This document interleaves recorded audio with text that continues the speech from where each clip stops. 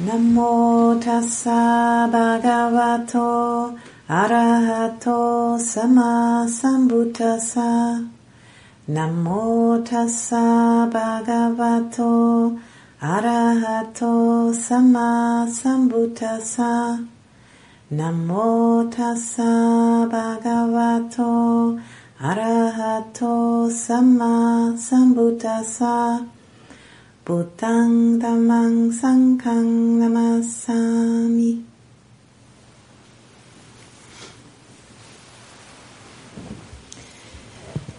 So today I thought I'm going to speak about feeling overwhelmed. In feeling there's so many details coming towards one, and one just feels like it's too much, and there's no time to practice and all of those things. Of course, I know myself, that there's everything can be included into the practice, and this is just a kind of emotion which sometimes arises if there is a lot going on in one's life, and then there is a certain element of aversion starts to make itself known in the mind, and either one really shuts down and feels kind of quite contracted and negative, or another reaction I can observe in my own mind is also sometimes then just going into confusion, not being able to really attend to anything because the mind can't settle for anything and can't focus. There's another way how it tries to keep stuff out. And at different times, different strategies, the mind adapts. But both of those strategies, they are quite painful. And sometimes, I'm stuck in one of those strategies for quite some time until I remember that the best way to meet this is to turn towards it and open to it. And that's something it sometimes takes me quite some time to remember it, because it feels intuitively, doesn't feel right. Because the whole body and mind is geared towards escaping from it, and energy starts to race through the body and wants to give the message, run away from it. That's the solution. And I think, that's when a very early part of our brain, what's called the reptilian brain, which is all about fight and flight, when that gets activated, it feels very convincing on a instinctual level. And the more often we have been able to observe it, the more we will be able to use that as a trigger, as a signal for stopping and turning towards it rather than away from it. Taking that struggle as a warning signal for stopping and stilling the body and the mind, and turning towards that which seems to be dangerous, or that which seems to be in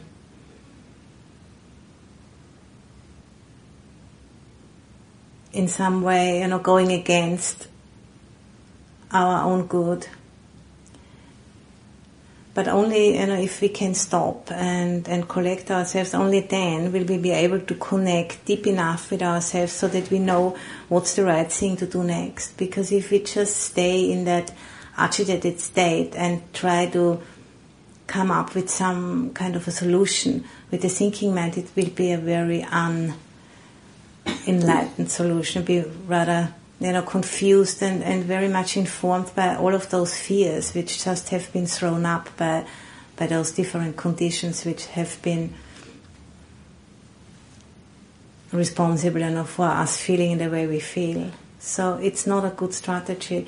We tend to make then often very wrong moves which we later regret, and then we have to deal with it and try to undo it and ask for forgiveness, and we can make ourselves a lot more work by reacting quickly in order to relieve ourselves from that unpleasant feeling, from that feeling of uncertainty and not knowing, and we just want to do something quick so that feeling goes away.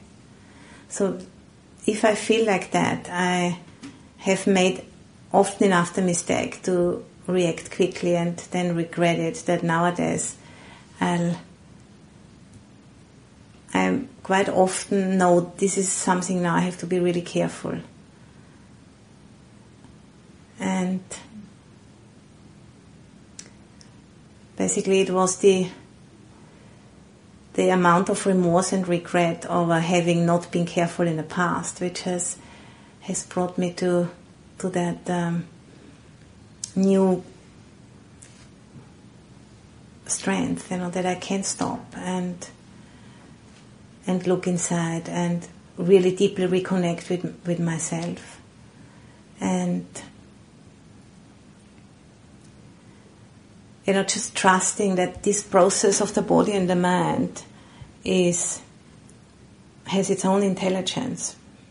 And if I have enough awareness and mindfulness and that I connect with it in a deep way, I'll know what to do next. I mightn't know, what to do over the next 20 or 30 years, but I certainly know what the next step is. And that's good enough, because that's what I have to know. And then after that, the next one and the next one. So, and I also remember a very lovely quote from His Holiness the Dalai Lama.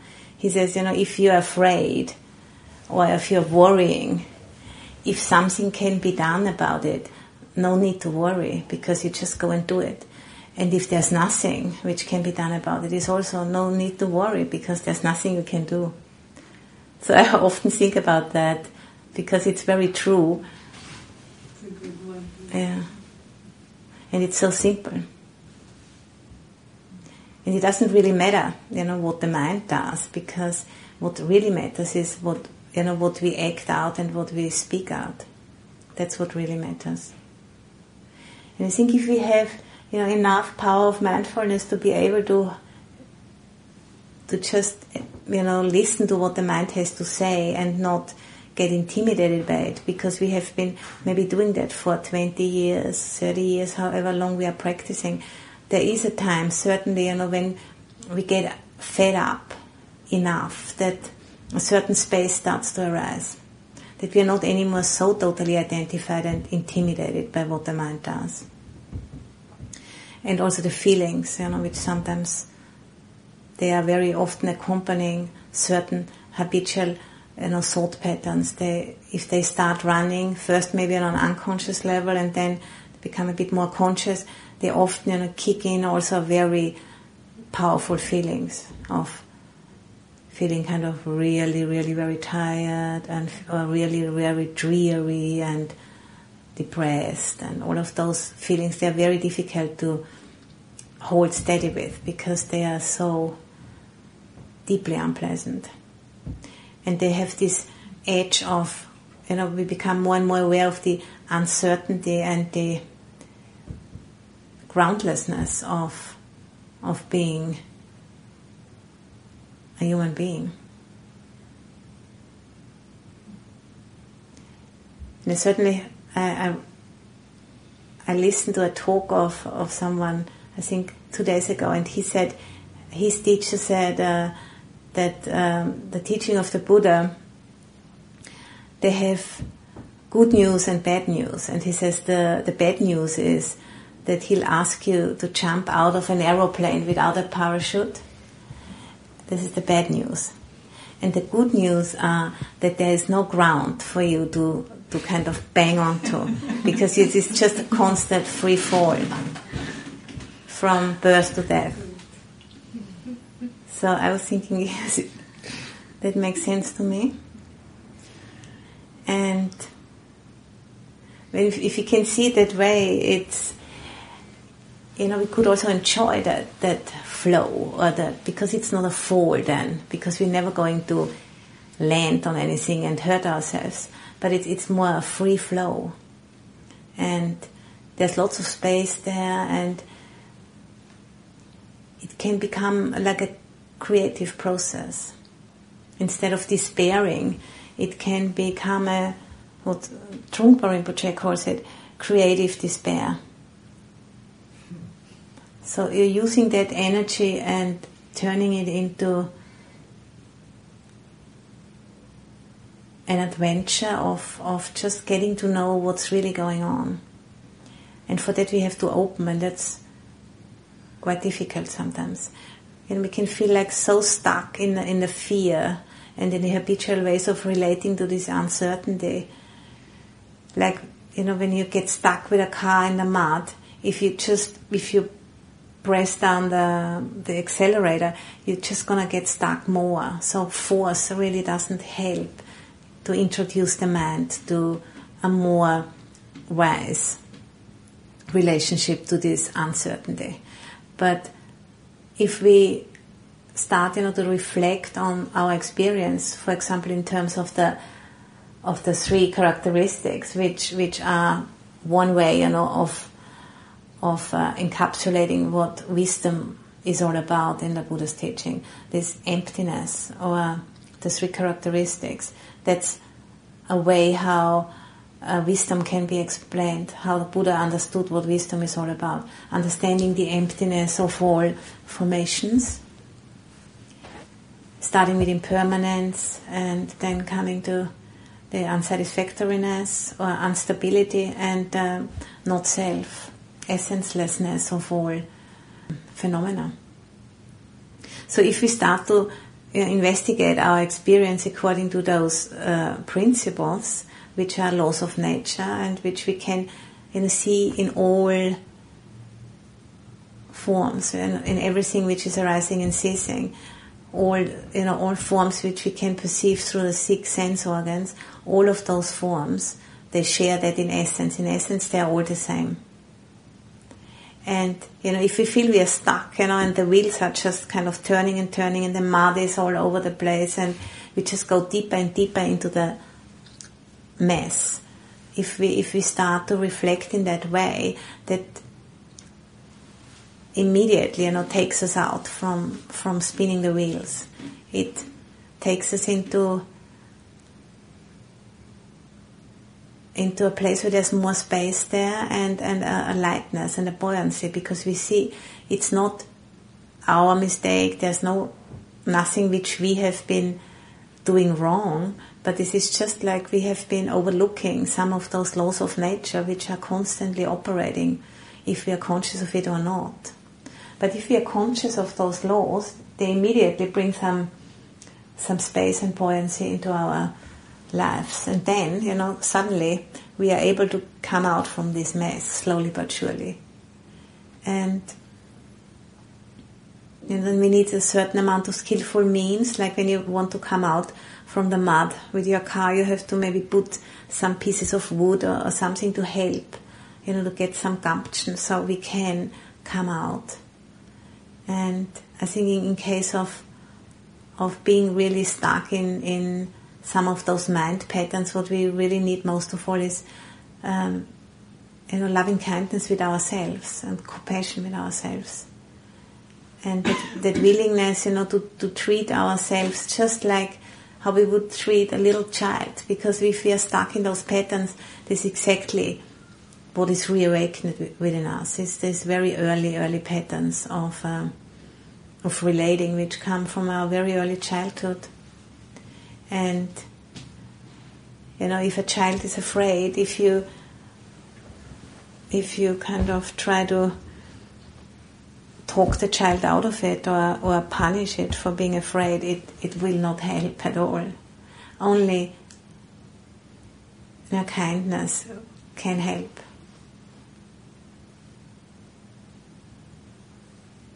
And if we've done that often enough, then a certain capacity is developed. I think we can call it inner strength. Then we can be able, and we can stop in our tracks and just turn turn towards that frightened little child within ourselves and just embrace it and be with the energy.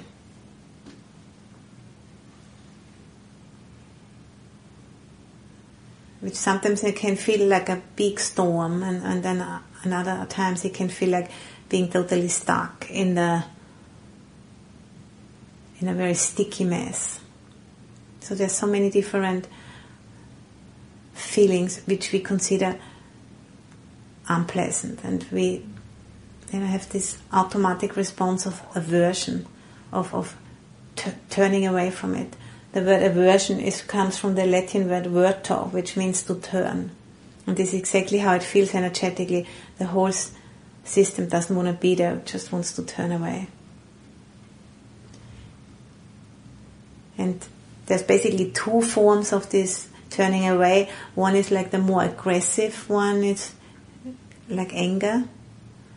And the other one is more retreating, turning away, like fear. And both of them are basically rooted in delusion. The delusion of separation, that there is anything out there or in here which can destroy what's the ego.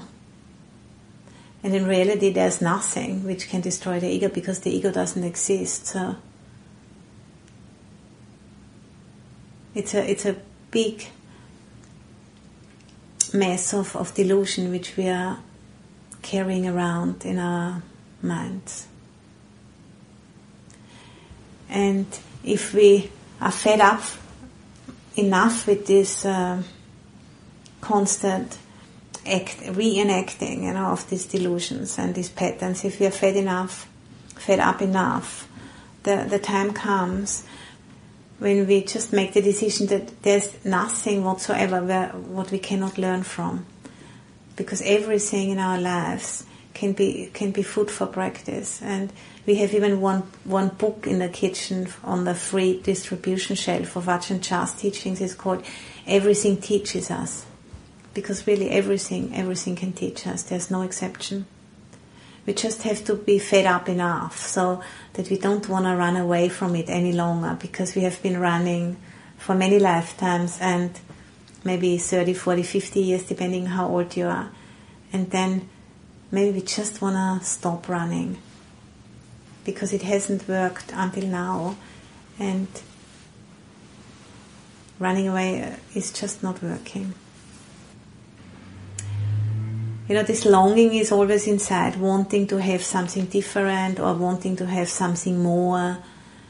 And, we deeply are arranged around this longing.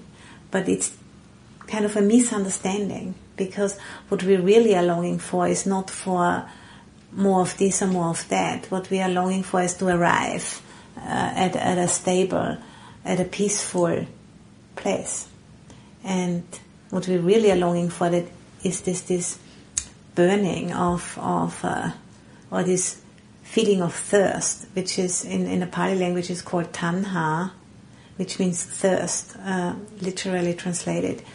This thirst and this burning, this running, we want it to stop. And because we are ignorant, we think, if we get this or if we get that, or if we have this position or that position, it will stop. And there's these three kinds of running away, these three kinds of tanha, according to the teachings. And the first one is kama tanha, sensual desire. So looking for arriving through sense pleasure. The second one is bhava tanha, becoming. Looking to arrive at a safe place through becoming something, looking for a certain status or a certain way of being. And the third one is vibhava tanha, looking to arrive at a stable place through not being something. These three tanhas, bhava tanha, vibhava tanha, and kama tanha. And And they're basically all not really the solution. But what we are really, really deeply longing for is this peace and this ending of all thirst. And this ending of all thirst and of all fire, of burning, in the body and in the mind. This ending we can only find by giving up all of those desires of just, arriving at the point when all of the flames go out once and for all. And that is called Nibbana, and the literal translation of that word Nibbana is actually cooling, when the flames have gone out. And that we can only realize that going out of the flames by turning towards the flames and really look what's going on here. What process is this that those flames are flaring up again and again? And really getting to know it intimately. That's the way out and the way through. And what is those? What are those causes and conditions which make those flames, go up really big time? In the teaching of the Buddha, one way how this process can be easily understood is through the teaching of the 8 worldly winds. They are called in the Pali language the Aloka Dhammas. And we have spoken about those a few times already, but I can mention them again. There are 4 pairs of opposites. The one is pleasurable and the other one is unpleasurable. And you can't have one without the other. They can only be understood in pairs of opposite. So if you have one, the other one is following on the foot. So you can't have only the good side. You have to take both. And they are gain and loss, pleasure and pain, fame and disrepute, and praise and blame. So gain and loss, praise and blame, pleasure and pain, and fame and disrepute. So these are those 4 pairs of opposites. And they basically, make the world spin around and around and around. And if we have seen, those 4 pairs of opposite, if we have seen them operating long enough, at one point a certain disenchantment sets in, and we have more capacity to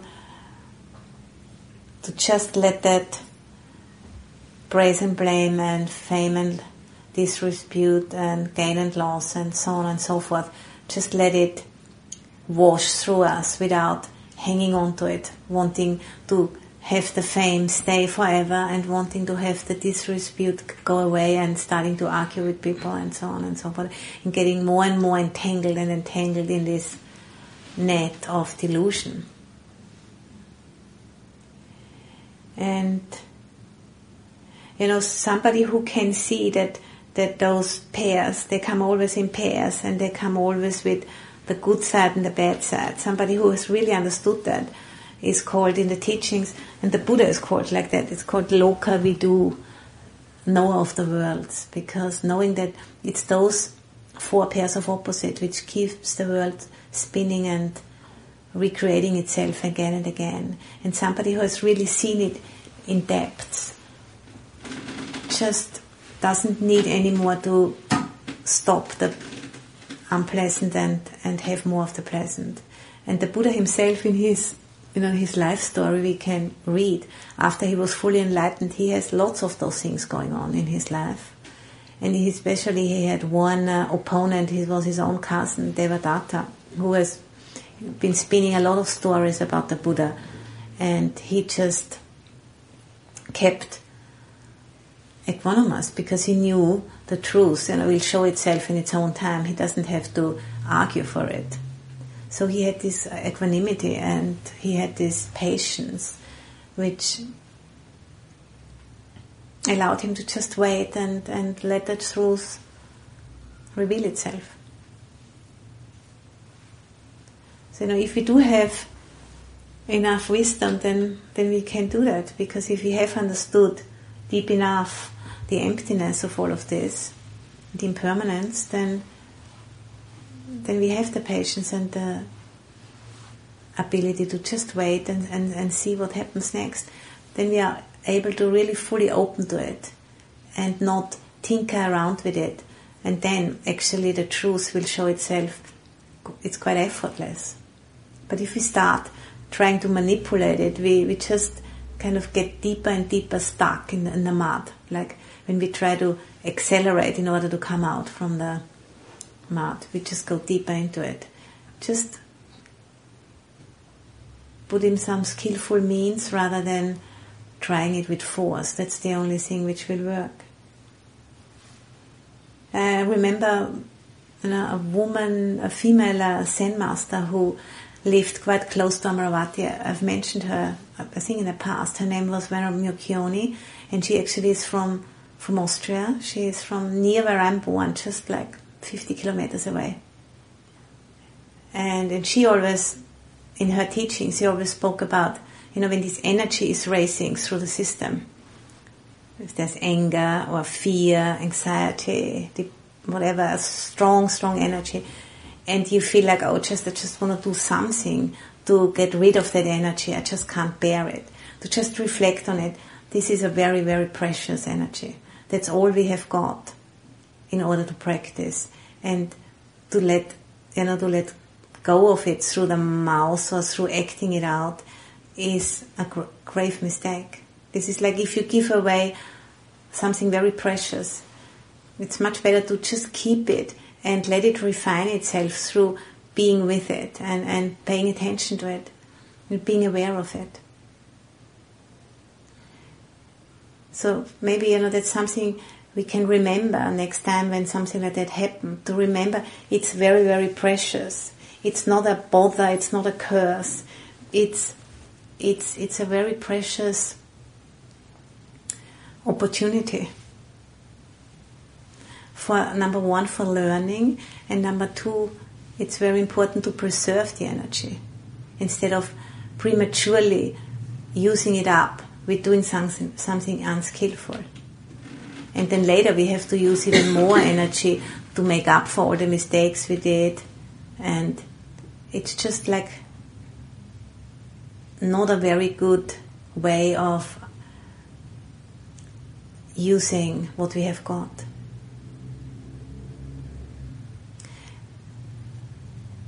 And an example for this is yesterday a very good friend of mine had a phone call, and we were speaking about fear and things like that. A good friend of hers who is just visiting her at the moment told her a story when a few, maybe like 20 years ago or so, she invited His Holiness the Sakya Trinzin. I don't know if I've heard about him. He's quite a well-known Rinpoche. He is the head of the Sakya school of Tibetan Buddhism, one of the 4 schools. And he is considered, fully enlightened master. And she invited him to come to America because he needed an operation. And she organized somewhere in a hospital and paid for everything or fundraised for that operation. So he came, I think, with 1 or 2 attendants, and in their luggage, they had a briefcase which one of the monks was carrying, a briefcase with lots of protective stuff which they wanted to take, so His Holiness could have it in his room in the hospital for the operation. I don't know, maybe they wanted to build up a shrine or something like that. And they had that briefcase, and they were arriving, and then when they were in the airport, they were just kind of discussing about things, and suddenly they noticed the briefcase was stolen. And then they told His Holiness the briefcase has been stolen. And she said he was very upset, like for about half an hour. And he's considered a fully enlightened being, so he was really upset. And he got stressed and so on and so forth. But then after about half an hour, finished. He never mentioned it again. So he did get upset. So he obviously had, because he has a human body, he had this energy racing through his system. And she saw it. But then, because he had a very powerful mindfulness and lots of wisdom, after half an hour it was done, and that's it. He never ever mentioned that briefcase again. And he had the operation, it was successful, everything went fine. So I think it's a very powerful example. Yeah, it is burning. It is burning of these very strong emotions. We can really use that as a wake-up call, rather than feeling defeated and feeling, that we have done something bad and because of this we feel now bad. I think this is the assumption we make, that if we feel bad, if we feel unpleasant, there is this kind of assumption that we feel kind of crushed by it. We feel diminished by it, instead of just rising up to it and saying, okay, it feels really bad, but I make some space, and if I make some space, there won't be so much friction. But we tend to do exactly the opposite. We just contract around it, and then it's more painful actually. So it's not the way to go if we can remember it. And we can use that very burning, that very sensation itself, we can use it to produce enough alertness and presence so we can really see what's happening.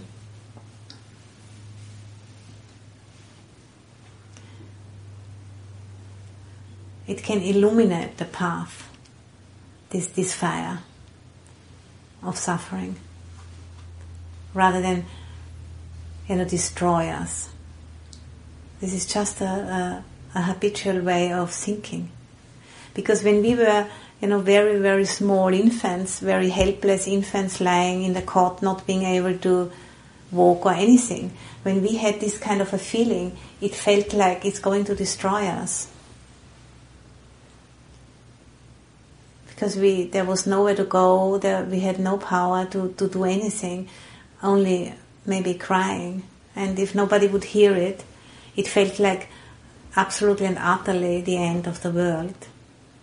And nowadays, sometimes these same feelings can be activated if circumstances are such.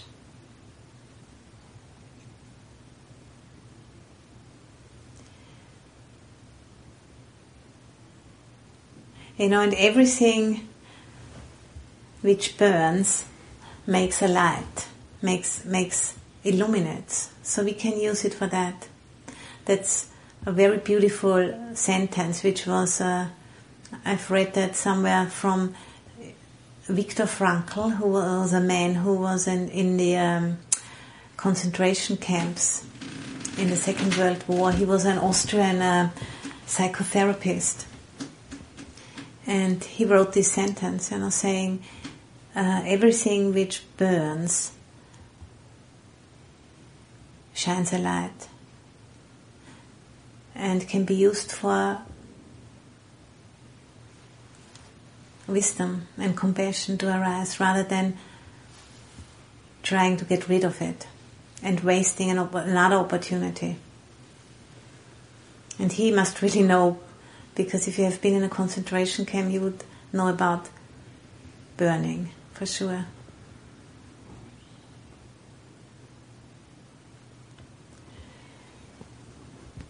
So, not turning away, rather turning towards it and using it as a wake-up call. That's really the best of strategies to meet the 8 worldly winds. And then, in time, we just become immune against those 8 worldly winds. They still can blow and make a lot of noise and make a mess, but you don't believe anymore that this is something which needs intervention. You can just let it be, because it's just thoughts and feelings.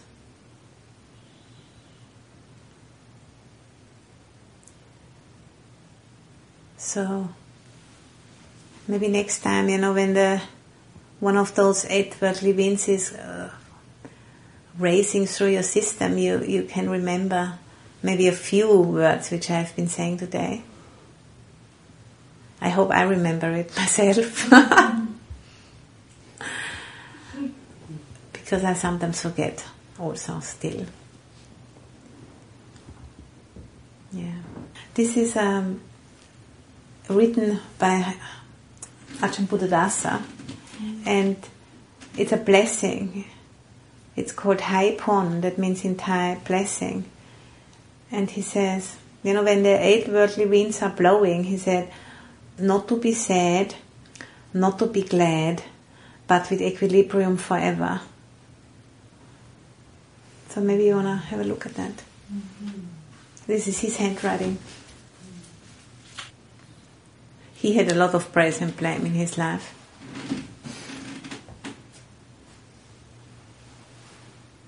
He was considered the enfant terrible of Thai Buddhism because he had very